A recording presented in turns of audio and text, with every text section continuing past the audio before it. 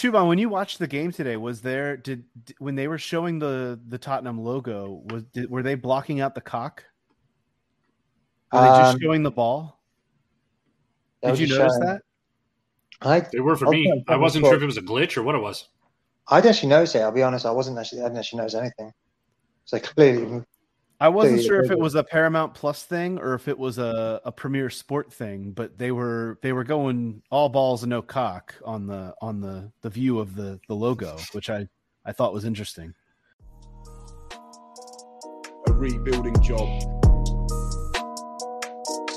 Energy.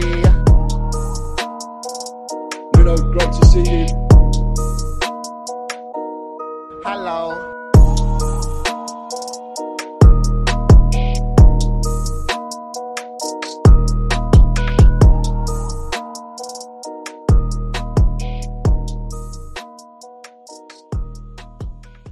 Welcome into the Tottenham Depot podcast. It's a three-man weave here today. I'm your host, Andrew. I've got Shubham and Todd alongside. Follow us at Tottenham Depot. Spurs, 3-0 victors against Paços de Ferreira from Portugal. They are on to the knockout stages of the Europa Conference League. A sentence that I never thought I would dream of saying, a year ago even, to be perfectly honest with you. Let's start out by welcoming in the Todd Father himself at TC_the show. Todd, how's it going, my friend? Gentlemen, every day that you get to chat about Spurs winning in Europe is an incredible day. I'm not mad about this at all, especially after the giant floating turd in the punch bowl that we left in Portugal last Thursday. This was a welcome back to White Hart Lane and a welcome back for a certain number 10. We're not obviously on video right now, but you can see the number 10 shirt behind me. And there's a reason for that. He is everything that we always knew that he was. And it was interesting, kind of thinking about today, thinking about Harry Kane as a footballer and not just as a commodity. And we get to do that again, starting with him putting a couple in the back of the net. So I'm not mad. It was fun, and it was it's interesting. Spurs, last week they became the first English side to lose in the Champions League, Europa League, and the Conference League. This week they become the first English side to win in the Champions League, Europa League, and Conference League. So that's a plus as well. Hey. Also joining us is at the real Shubham on Twitter. It's Shubham himself. Shubs, how you doing, man? How you doing, guys? You all right? Yeah. We're doing all right, man. It's a 3-0, and it's kind of. It's interesting. I was in the group chat talking about this a little bit earlier before we got on here to record. Spurs made 3 changes in the starting 11 from last Thursday in Portugal, as Todd mentioned, the turd in the punch bowl. And this just looked completely different, not only because the picture was clear with the camera at the Tottenham Hotspur Stadium versus the stadium out there in Portugal. All of that looked more professional and looked better. But the performance looked a lot better as well. So those 3 changes, as Todd mentioned, Harry Kane comes in for Dane Scarlett up top. We will get on to Harry Kane a little bit more a little bit later. Lucas Moura comes in as well in place of Niall John. And then Eric Dyer at the back starts in place of Cameron Carter-Vickers, which is not something I ever thought I would be encouraged by, but it certainly was. And those three changes, seem to kind of make all the difference, right, Todd? Yeah, I mean, we played a more comfortable lineup. I think that the biggest thing that you could say about the team that played together last week is they had not played together before. So it was very much a hodgepodge of first team and academy players that were getting a run out together, and new players, obviously with Cootie in there. And it showed, and they looked shit. Also, Niall John kind of played this like weird role. I don't know, behind Scarlett. I don't know. It was funky. He didn't really do a whole lot. He just kind of hung out there. So having Lucas Moura do a bunch of Lucas Moura things, it felt more like Spurs that we know. It did make all the difference. But I think that the biggest thing that you can say about that is, one, when you're playing at home, there's an added boost. But 2, anytime that number 10 walks out onto the pitch and lines up across from a bunch of Portuguese farmers, they get scared. That happens. It does. It's true. Shubes, The formation today looked a little more familiar too. I know a lot of people kind of thought that it was like another three at the back situation, similar to what last week was, but this actually looked a little bit more to me like a normal four at the back with Ryan Sessegnon just playing a more advanced. He wasn't really playing wingback. He was more in a midfield / winger role and pushing Brian Heel into the central as well. This looked just a lot more comfortable at Spurs today, right? It looked a bit. I couldn't make out at all. I thought we're playing three at the back, 3-5-2, 4-4-2. It seemed very, very strange. Something I couldn't really work it out, and it did seem strange because Sessegnon and because obviously what Sessegnon and Brian Hill were doing on one side, Lucas and Doherty weren't really doing on the other. So it seemed a bit uneven, almost like a lopsided, which is what I remember Jose doing when we first came to us. That weird lopsided kind of wing or something that we were doing, but. No, I mean, I know everyone's been talking about how Kane got 2 goals, but for me, it's all about Brian. For me, Brian Hill, the kid is just he floats. I don't know how to describe it. He just seems to float by players, and his movement is insane. Shoes. And I don't know how he does it. And the thing is, and it's not like he's not what I call a cul-de-sac. He's like two players will run to cul-de-sac and then like, oh, there's no one I can pass to. He had a couple of side glances. Where's Harry? Where's Harry? And then he attacked the fullback and he goes, look, all I've got to do is play into space. Play into space. If I beat my big one man, play into space, Harry will find it. He had another ball into the box, Shubes, that if Lucas had run on the correct side of the defender, it would have been another goal. And I think he hit the post then twice. He did. Deflected or something. Well, he had 2 deflections, too. Yeah, it was just, the kid is, I don't know, I mean, I haven't seen a player that's done this for a while at Spurs. I mean, maybe Tony Galvin back in the day, but Ginola was more powerful. I mean, if you look at Ginola when he first joined, he was absolutely great technique, quick, which is very visual, very powerful. Yeah, didn't have the main defense at all. He just wouldn't do that. And Brian Hill, when he lost it, he tried back and got it. Mm-hmm. So there's something, I don't know how he does it. It's like Steven Bergwijn's little weird blicky thing he did against Wolves or something. Like, what the hell did he do? Yeah. But I'm watching Brian Hill. I'm like, what the hell is he doing? He's able to get past players. And obviously, I don't want to call them farmers. Portuguese people generally know more for their fishing than their farming. But, well, and I'll tell you that not only that, but I saw in the most recent, I guess what do you call it? The coefficient rankings. The Portuguese league has actually moved up a step, even above the French league. So, I mean, it's fractional percentage points. You're absolutely correct. It is, but it is what it is. I mean, you're right. It is what it is. But I watched Brian Hill play a little bit in the Olympics, toward the tail end of the Olympics, after we had signed him, and we knew kind of that this was a guy that was coming in after the Eric Lamela swap. And hell, maybe Brian Hill has just seen what Eric Lamela has done at Sevilla so far and decided he needed to step up his game. But I've watched a little bit of him here and there, and then you watch him last week in the first leg of this tie, and there wasn't much there. He wasn't getting much service. He looked okay. And then he comes out today and really is just, he's the man of the match for me. I mean, he created the first goal for Harry Kane after, and here's my one praise for Harry Winks that I'll give before we hopefully ship him out on Tuesday. Harry Winks makes a great tackle, gets the ball to Brian Heel. Heel, as you mentioned, looks a great forward pass to Brian Heel. A good forward pass. Heel gets the ball in a good position, looks up a couple times, makes sure he knows where his options are, and picks out the best one. And when your best option is Harry Kane in the 6-yard box, that's a good option. And that is what it was. So it's a good thing. It gets, we talked last week, I believe it was Todd and I believe it was you and maybe Scott on the podcast last week that we did following the first leg. And neither of you guys seemed like you really gave a damn whether or not Spurs advanced out of this tie and advanced into the group stage. And like you say, you still don't. This is at least an opportunity now for players like Brian Heel, like Ryan Sessegnon, like Gulp, Harry Winks, if he sticks around, to get their playing time, to get their minutes, to get other guys a breather so that they can focus, so that this squad as a whole can focus on the Premier League when the group games come around. For context, we are recording this late on the Thursday after this match. We don't yet know the draw. The draw is early Friday morning.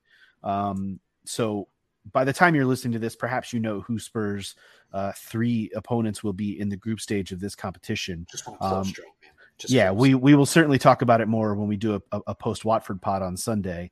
But overall, Shuban, I don't think we've really gotten your opinion on this. I guess what's your opinion of? Are you pissed that they advanced out of this tie, or is it just to the point now where if you're going to advance to this point, you'd like to see them go win the damn thing? No, I'm not pissed at. Spurs should be in Europe, the great European nights, but this is not European. This is some poxy, shitty tournament that basically gets into the Europa League, which I'm not being bad. We should not have any trouble qualifying for. Right. If a bunch of peas from East London can do it, we can do. We should be able to do it as well. So for me, I think I actually would look at it as, you know what, I would say I would go to say Dane Scarlett. I would go. I mean, obviously players like Alfie Devine are a bit too young, but I'll say players like Ryan Sessegnon, Dane Scarlett, maybe even Noel John, and say that, you know what, this is a chance for you to grab your chance. Take it. Show what you can do. Really, literally make me question why I'm keeping playing Harry Kane or why I'm playing Haaland. Obviously, they're always going to start, but make me question that, because if you go back 6 years ago, or was it 6 years ago? Maybe 7 years ago now, I think it was. You had forcing the question, right? And when I look at, say, Scarlett, I think he can definitely force the question. I was very lucky, as you guys know, I was able to go see Spurs U23s and saw some really tempting. There was one kid, Janelle Bennett. Janelle Bennett's my guy. Billy. That's really Todd's. That's Todd's guy right there. Really good.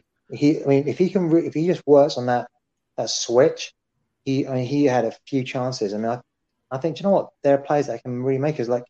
Mark Andy can score too. Or Mark and Andy. I always screw up the name. How do you say it?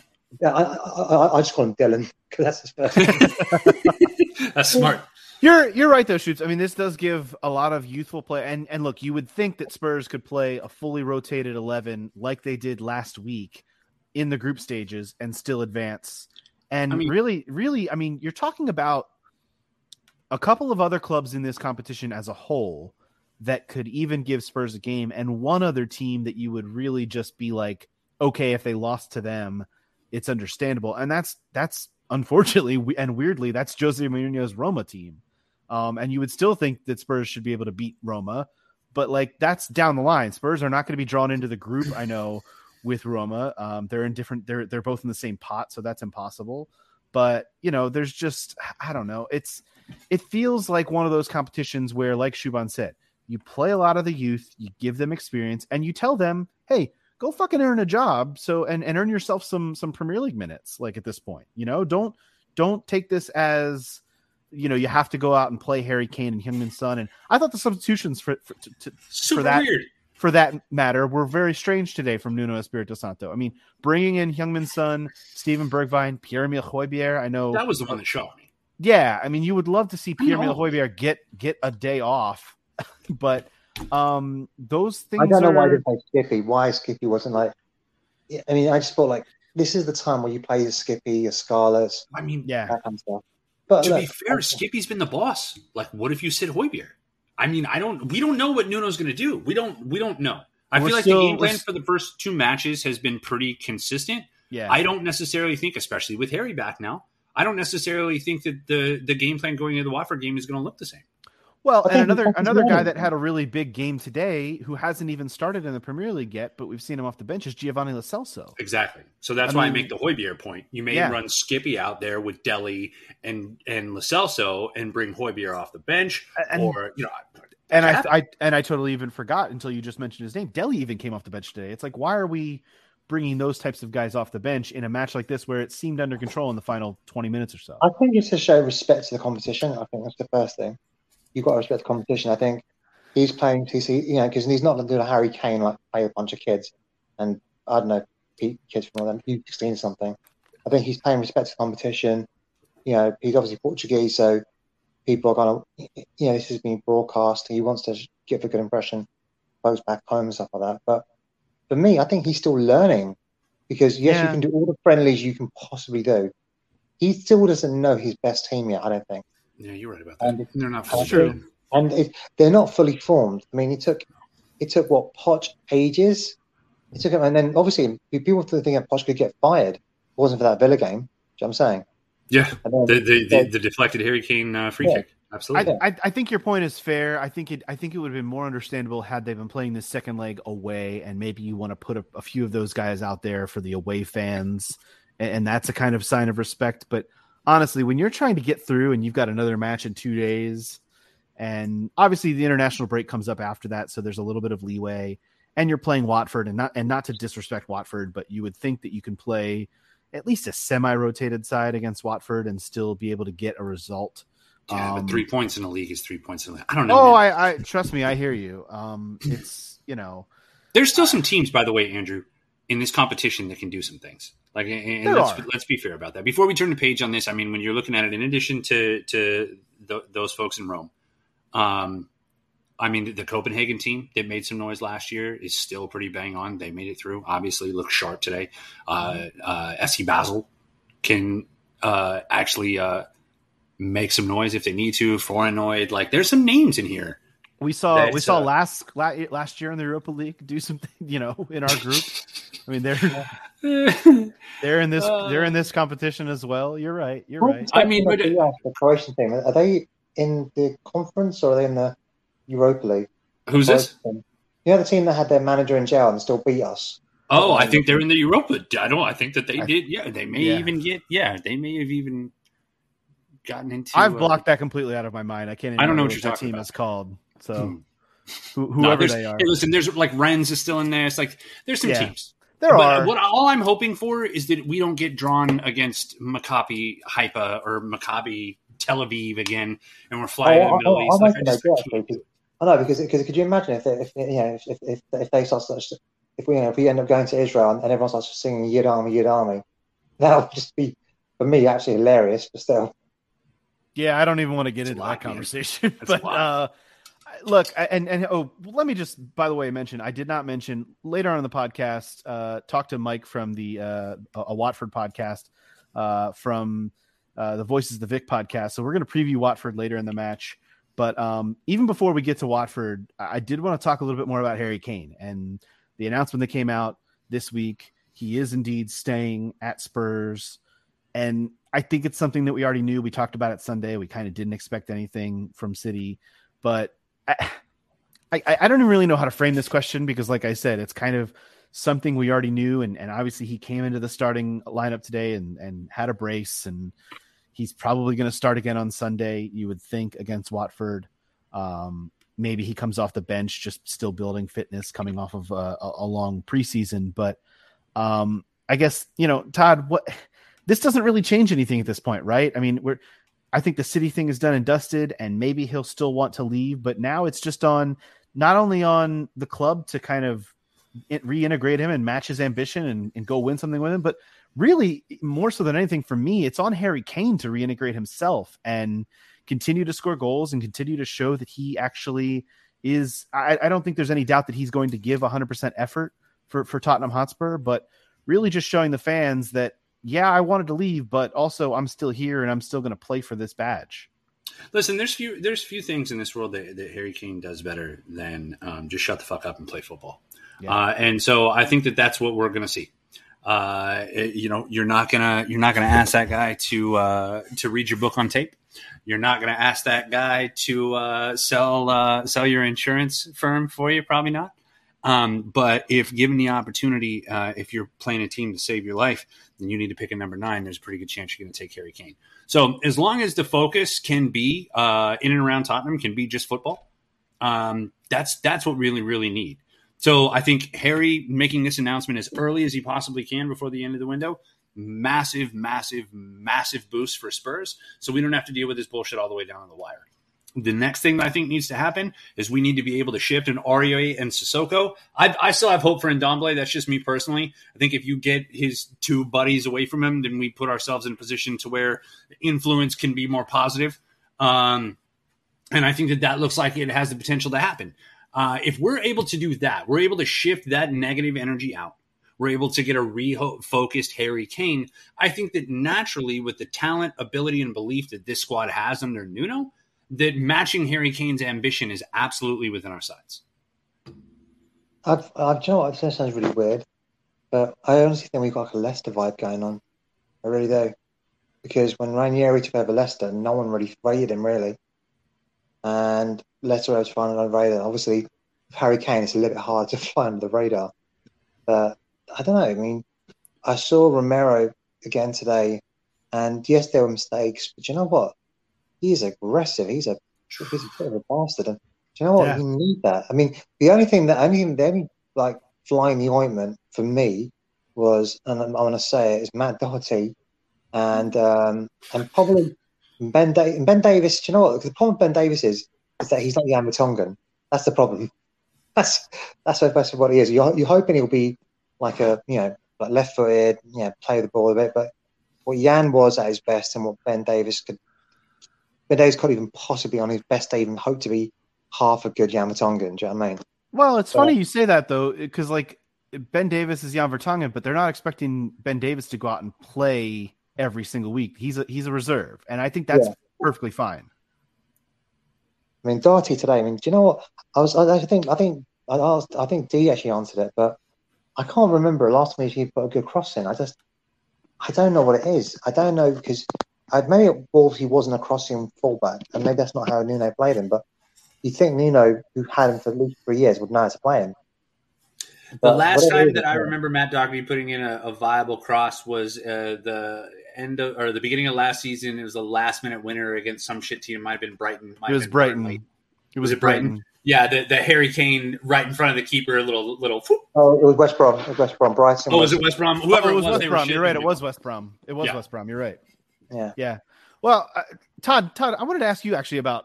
Shuban mentioned him. Cuti Romero. That aggressiveness is that gonna come back and bite him in the ass at some point? Oh, absolutely. But it's also going to be the thing that makes him the Premier League Team of the Year in 2 seasons when he gets fully bedded in. Like the thing is that the thing that his greatest strengths or his greatest weaknesses, like the majority of us, right? So I think that ultimately he's going to have to learn when to deploy that aggressiveness and how he's going to want to do that in the Premier League week in and week out, so he doesn't set himself up. Because there's a lot of smart players in that league. I don't see Romero starting on Sunday, and I think I know we'll talk about it probably on Sunday, but a lot of the South American players have been told they can't go away, so someone like Romero has got basically another 2 weeks to train a White Hart Lane. I like that too. And do you know what? I'm not sure how much English he knows, but obviously Dyer speaks a bit of Spanish. Obviously Sanchez obviously speaks Spanish, and Galini obviously knows him from Atalanta. But I do think that it gives him time to settle. It gives him time to really focus on his game because he won't be spending about a day and a half traveling, another day in quarantine, and all that kind of crap. You know what I mean? And they can really work him. So do you know what?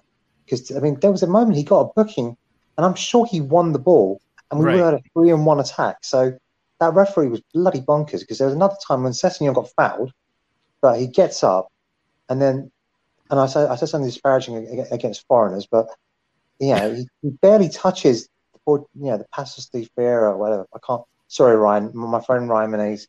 I can't pronounce Pacos de Ferreira. He touches him literally a little bit, and then it goes down. That's it. Not a booking, but it's a free kick. And I'm like, what the hell's... The referee didn't have a bloody strange game. Some of the fouls that he was giving away, do you know what I mean? But, for me, I look at that team and Ryan Sessegnon, there was a quote about from Nuno saying, do you know what? He's not doing everything right now, but give him time. He's been injured. He's been lacking a bit of confidence. I'm going to work with him. That's my job. And my job is to...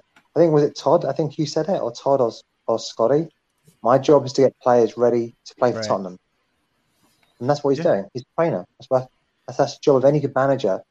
If you have, is to try and, whether it's confidence, whether it's forming. Bergwijn, I think Bergwijn had a few chances. I think he might have hit the post. I don't want to talk about Steven Bergwijn's finishing ability. He is the most improved, and listen, because I talked a bunch of shit about this guy after the first game of the Premier League season. So I want to say this. I've been extremely impressed by his strength, and I've been extremely impressed by his work ethic. Like he's ton of industry out of that guy. His finishing product outside of that one Man City goal has been suspect at best. The amount of goals that he should have finished but had unluckily denied are more than I cared to recount at this time. I think the question for me with going back to Romero, it becomes after this 2-week international break betting in period. I think the question for me becomes whether or not he replaces one of Dyer or Sanchez, or whether or not he joins them in a 3 center back set. I tend to think he replaces one of them if he's able to usurp one of them, because let's remember when Dyer and Sanchez have played so far this season, they have not allowed a goal behind them, which is nice. And it's only 2 games to speak of, but we may see them again on Sunday against Watford, and it may be 3. So that's something that'll be ready. We'll have to keep an eye on that whole process. So we'll see how we'll have to see how that kind of goes. There's a lot of before we get specifically to talking about what we think we'll see Sunday, there's a lot of transfer rumors out there. I know there's this guy from Barcelona that it looks like I just read up on him now. He's basically basically Barcelona. They're ridiculously in debt, and for some reason they've had problems agreeing the contract. So they're just saying to him, just play. And it's honestly, I swear to God, there's a little bit of colonialism in it for me. The kid's from, I think, from somewhere in Africa. Senegal or something. Senegal or something like that. And he's like, just play your football. And I'm like, no, he's a professional. You know, if you're going to be playing, you want to play Memphis Depay or no, all this Guyana. money, Apologies. all this money, and you want to play Coutinho all this money, the kid has earned his whatever he feels he should be paid, and you're not paying him. So basically, they haven't agreed a contract. So you've got Chelsea hovering around him. And I don't know. I mean, I've got to say Paratici or Parat. I don't know how you're saying it, but if we are being connected with, was it Maté Sarr and this kid, we are literally hoovering up some really good talent. But this is a really good kid. Well, Sarr's in the building, as it were. Well, in Metz, but deal's done. Inks Drive, I'm not mistaken. And he's apparently going to stay there as well. Yeah, on loan until June 2022, right? And there is a lot of interest. It sounds like in the American Weston McKennie from Juventus. You know how excited I am about that. Just don't I don't even want to talk about it until it happens. Look, we all are. I still think that the biggest transfer news that has kind of come about in the last 24 to 48 hours is Moussa Sissoko potentially going to Watford. And I think that is, I say that with a wry smile on my face. I still think that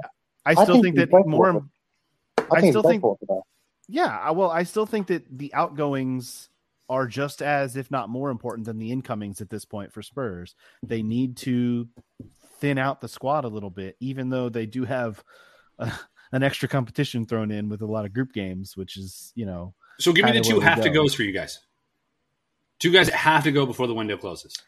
Well, it's Sissoko and Aurier for me. Okay, same. I think the way that we've seen Winks play, I look for me personally, it would be Winks and Sissoko, because I don't think that I'm the jury is still out. As good as he's played, the jury is still out for me on Tanganga as starting right back every week in, week out. And I don't think Doherty is good enough to be the secondary option there.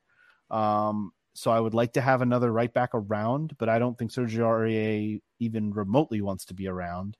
I think that there's also got to be, at this point, there has to be a real discussion about what happens with Tanguy Ndombele. But again, what is 5 days we've got now, 6 days until the window closes. There's going to be a lot more to discuss in the coming days, I'm sure. And we'll be able to talk about it post Watford and really post the window actually closing. But it is certainly going to be, it's going to be interesting to see how this window, the flourish of moves that I think are going to come, and not just around Spurs. Look, guys, there's a really good chance now that Cristiano Ronaldo ends up in Manchester. Like there's a lot of crazy shit that's going to go down here in the final 5 or 6 days. You had Real Madrid are meant to be Brassic, but apparently can find £160 million to play for Kylian Mbappe. Yeah, And you got PSG who basically said no, we would rather lose him on a free next season it's than take insane. £160 million from you. It's just like football exists in some reality that we just don't. It's Especially those Well, clubs, mate. how much is a Champions League title worth to PSG? That's what it boils down to. Well, Is I it think worth more than 170 million pounds? Because I it think that is. it is. It is. It is if they get it before Man City. yeah. Well, I mean, Because, this is my point. So this is their year. Yeah. This is their window. And it's a race for those two teams really, who Yeah. just so happen to be drawn into the same Champions League group, which is interesting enough. So I mean, it's crazy. It really is. Sunday, guys, Watford, an opponent that we, like I mentioned earlier, we're going to talk to Mike from the Voices of the Vic podcast here after the break, but it's a team that you would think Spurs should be able to beat at home.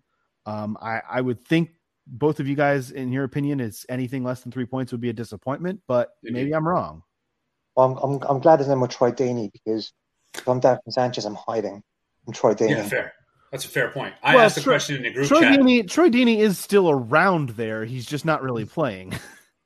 I asked the question in the group chat prior to this game for the listener at home. How many of the current Watford side could Troy Deeney beat up at the same time? And my over-under is 6. So I'm very curious as to what the listeners have to say. How many of the current Tottenham side could Troy Deeney beat up? Well, if I get to pick them, it's going to be like I'm taking Moussa Sissoko first, and we'll see how it goes. Dyer, are you taking Dyer? Dyer probably get in there. Do you know what? I'm not being bad.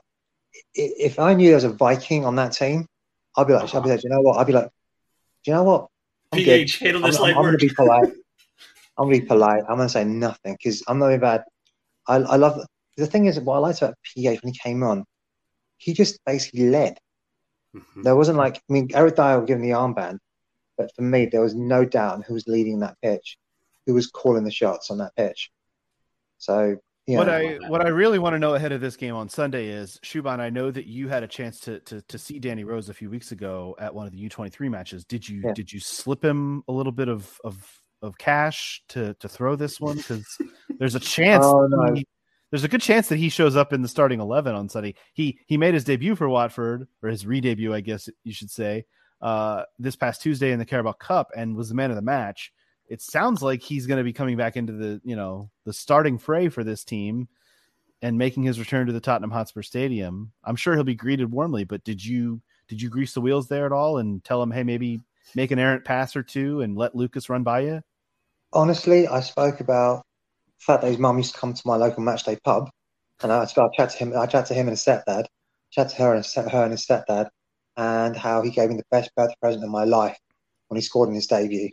But apart from that, and about a few other things, but you know what? No, I mean, Danny Rose is really cool. He was, like I said, I mean, I just offside. I remember literally, Danny's one of those guys that he's very much a very straight talking Yorkshireman. They're very famous for it. And I said, can I take a picture? He goes, would you mind waiting a second? I said, sure.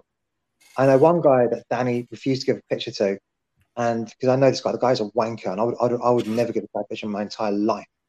And for me, it's just like, I saw Danny Rowe, you need a picture. I said, no, because I thought I was saying, no, yeah, because you're a wanker. He knows it. You know what I mean? So the moral of that story is don't be a wanker to Danny Rose. Yeah. Just don't be a wanker, period. But here's the thing. With Danny Rose, he was there. He didn't have to be there. He clearly has a great affection for the club. Obviously, Stevenage being not too far from Watford, about 25 minutes, half an hour drive. And there's clearly a lot of affection. He's been at the club. He was at the club since he's 16, 17? Yeah. So he clearly has a lot of affection for the club. It didn't work out under Mourinho. Guess what? A lot of things didn't work out under Mourinho. That's why Mourinho's no longer our manager. You know what I mean? It's true. So so I'd like to think that, you know what, that whoever players that felt they had to leave under Mourinho or whatever, they're still able to have some affection. Now, but what about no? Danny Rose isn't the same Danny Rose that basically was starting left back for England. He lost a lot of his. He lost that yard of pace that he needed. He just wasn't able to do what he was able to, before. But I'll always thank him because, he showed some really good touches. He was a huge part of our success for at least a good couple of years. Unfortunately, injuries happen. That's just the nature of the beast. Yeah, 15-16 with him and Kyle Walker, they were the best left back, right back pairing in the league, without a doubt. So we had the best. I mean, you could argue that we had the best back four in the league during that 15-16, 16-17 run. Oh God, so when I think of that, honestly, I feel like I'm crying when I see Jan and Toby and Musa in front of them, and Victor Wanyama. Dude, how the hell we didn't win the league that year? It's just. Well, it should be fun to see Danny back at the Tottenham Hotspur Stadium, whether he makes the 11 or not. We're going to talk a little bit more Watford after the break with the great Mike from the Voices of the Vic podcast, a Watford podcast based over in the UK. Gentlemen, thanks for joining me. We will be back Sunday, post Watford, and then leading into what is I just, it's so weird that we're going into an international break after Sunday. It feels like the season is just getting rolling, and then we're just going to slam on the brakes. But that's what's going to happen. And it's very strange. But Shuban is at The Real Shuban. You can follow Todd at TC_Kasho. I'm Andrew at A Stedka. We'll be right back with Mike from the Voices of the Vic podcast right after this. Another day is here, and you're ready for it. What to wear? Check. Breakfast, lunch, and dinner? Check. Planning for what's next and how to save for it? That's where Bank of America can help. For your financial to-dos, Bank of America has experts ready to help get you closer to your goals. Get started at one of our local financial centers or 24/7 in our mobile banking app. Find a location near you at bankofamerica.com/talktous. What would you like the power to do? Mobile banking requires downloading the app and is only available for select devices. Message and data rates may apply. Bank of America N.A., member FDIC. Welcome back into the Tottenham Depot podcast. Andrew here, and I'm joined by a Watford man. It's Mike from the Voices of the Vic podcast. Mike, thanks so much for joining me. No problem. Thank you very much for having me. Mike, it's been a little while since we've seen Watford in the Premier League. Of course, they finished second in the Championship last season to get themselves promoted. What's different about this Watford team since the last time that they met Spurs, which was, it feels like even longer ago, but it's been about a year and a half since these two teams met. Yeah, well, I mean, first of all, I think the attacking prowess that we sort of possess now, we were saying it only on our podcast the other day, that I think this is probably the most strong, the most strongly that we've been attacking wise for some years. I think this is the best attacking options we've got since we first got promoted into the Prem again back in 14-15 season. So I'm really looking forward to seeing what this attacking, the attacking options we got, what we can do. So I think the attack would definitely be the difference to this Watford side compared to the one that got relegated. Sure. The last time these two teams met, in fact, the last two times they met in the Premier League, it was both draws, a goalless draw in January of 2020. And both these teams were wildly different. I mean, Spurs had Paulo Gazzaniga in goal, and Jan Vertonghen was the captain of that match. There was no Harry Kane involved. All of those things have changed for Spurs. Who were some of the players that for Spurs fans getting used to seeing Watford again in the Premier League that are different or are merging? Well, I mean, much like yourself, you just pointed out a number of names that were missing from the Spurs side that day. And, just thinking about it, Troy Deeney is probably not going to be playing this time round. In fact, the news was broke today that he's probably going to be leaving before the end of the transfer window on Tuesday. Ismail Assar, I'm sure he probably played last time round. Emmanuel Dennis, the new number 9, he's number 25, but he plays in the number 9 role. Yeah. Really, really exciting with signing from Club Bruges, and in the 3 games if you count the Carabao Cup game against Palace, he's looked probably the most impressive player. Peter Etebo in defensive midfield as well, another one we signed on loan from Stoke. He's sort of there to try and fill the void of Will Hughes, who looks to be off to Crystal Palace as well before Tuesday's deadline day as well. So it's going to be quite a different Watford side that faced Spurs last time round when we drew. And the new manager Xisco, how is he setting this team up for the first few? I know it's only been a couple of matches and things change, but yeah. To me it looks like it's been like a 4-1-4-1 type of situation, or maybe a 4-5-1. It seems a little different, little different than what we've seen in the past in the Premier League, right? Yeah, it looks like he's trying to play a 4-3-3, which is what served us very well last season in getting promotion. And he's trying to play counter-attacking football. And like I said at the top of the show, though, the attacking options that we possess, we've got pace in that side. You've got Ismail Assar, who is scarily quick. You've got Emmanuel Dennis, who I just mentioned from Club Bruges. He's also very, very quick. It'd be interesting to see those two in a foot race because they're very, very quick. We've got Josh King, who's coming from Everton, ex-Bournemouth as well, also very, very quick. So it's very clear that he wants to play 4-3-3 and try and hit teams on the counter as well. And hopefully we're going to get a lot of joy hitting teams on the counter. It's just, at the moment, before the deadline day on Tuesday, our midfield is probably the main problem that lets us down. We've got a couple of injuries. We've got one guy who's in quarantine because he just signed him from Fenerbahce over in Turkey. So, yeah, the midfield isn't a finished article yet, and that's probably where it could well be sort of win or loses the match for us because of the lack of options we got in midfield at the moment. It was a bright start for Watford, obviously on the opening day of the season, a 3-2 win over Villa, and then followed up with the 2-0 away loss to Brighton last weekend, and then as you mentioned, the Carabao Cup earlier this week, a late winner over Palace. So, how are Watford fans feeling? You know, small sample size, obviously, to the start of this season, but back in the Premier League, and how are Watford? What is the feel of Watford fans at the start of this season? Well, at the start of the season, it was, we're doomed, we're going to go straight back down. And it really bugged me seeing that. I'm thinking, you know, we spent 5 years in the Premier League, we got relegated, we've come back up at the first time of asking, which is a very, very tough thing to do. Sure. And then before a ball's even been kicked, you got Watford fans looking at the team thinking, no, they've written us off already. To be honest, didn't expect to beat Aston Villa first game of the season. If you'd have told me that we were going to pick up 3 points from our first 2 games, to be honest, I probably wouldn't have even had us down to beat Brighton because our record away at Brighton in the Premier League isn't the best.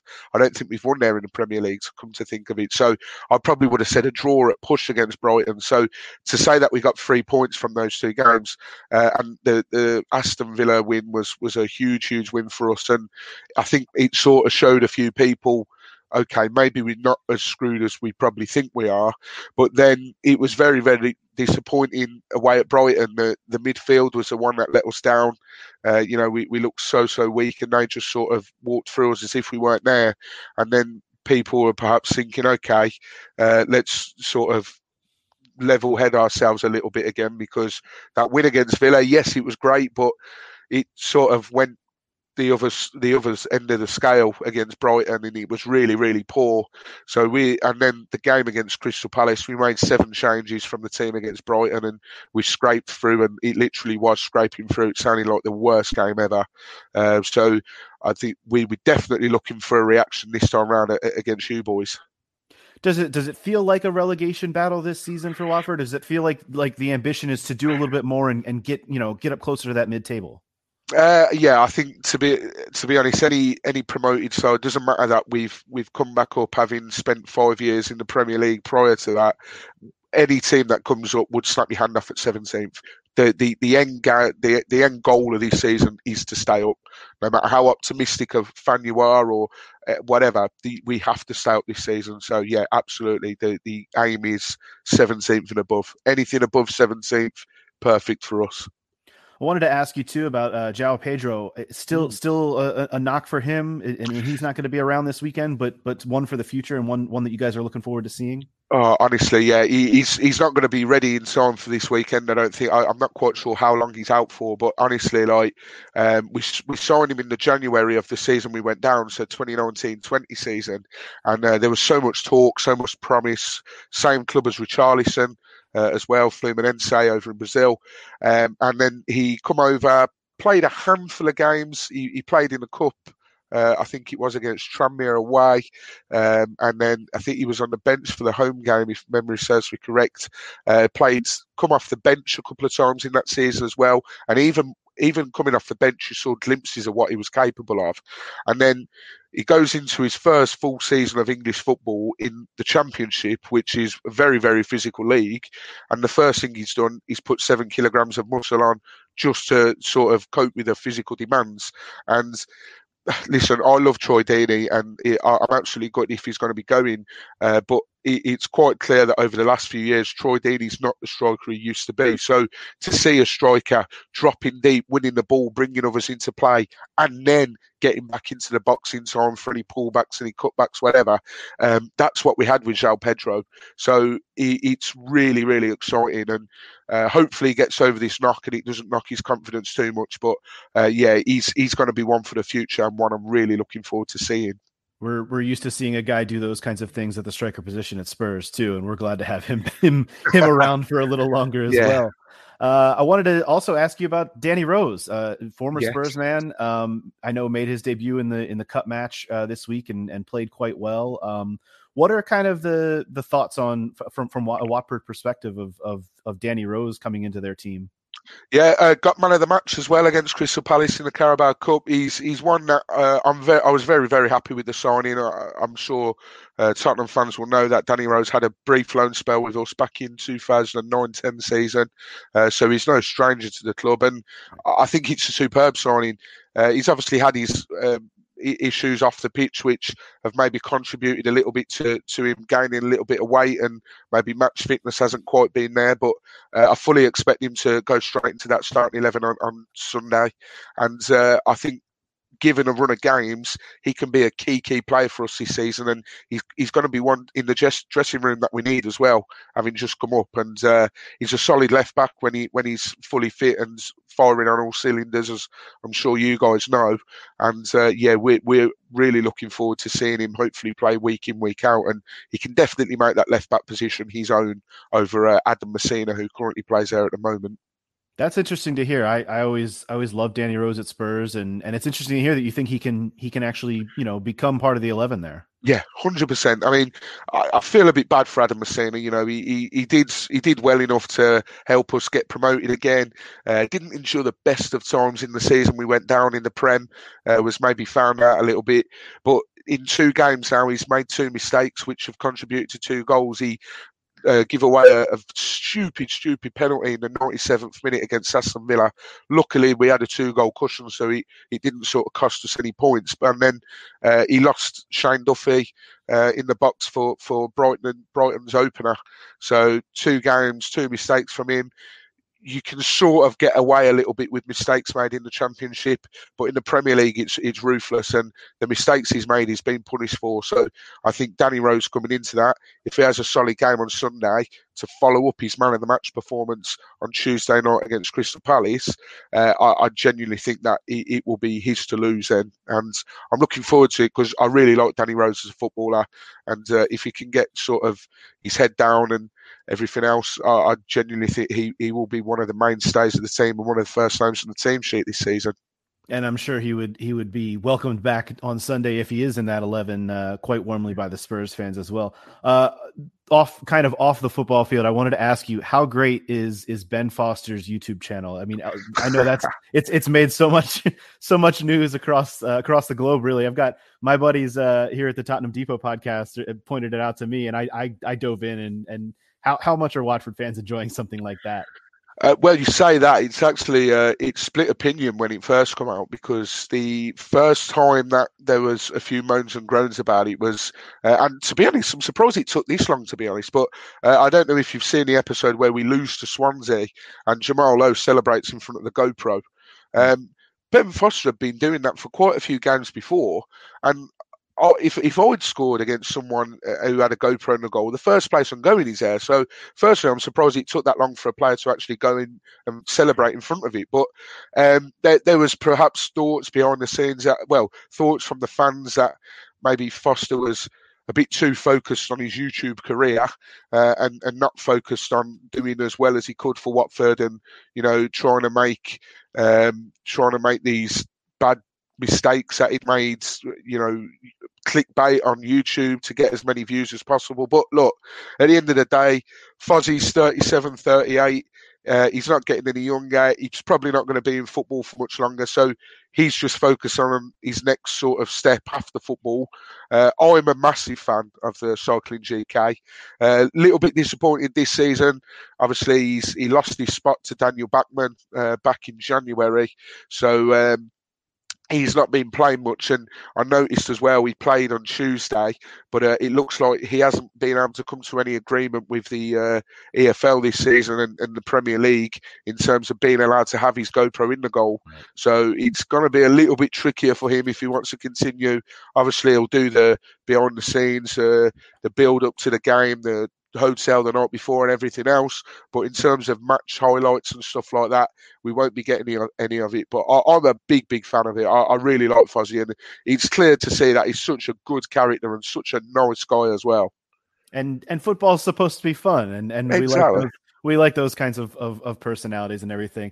Well, Mike, before I get you out of here, I want to get your, I won't say prediction because predictions, I don't need predictions, but your expectations, let's call it that. Your expectations for Sunday, your thoughts on how Sunday will go down.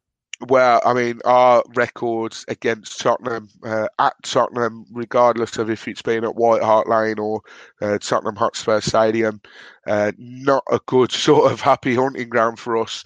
Obviously, I'm expecting a tough game. Nuno Espirito Santo's a good manager, and you're off to a flyer, 2 wins out of 2.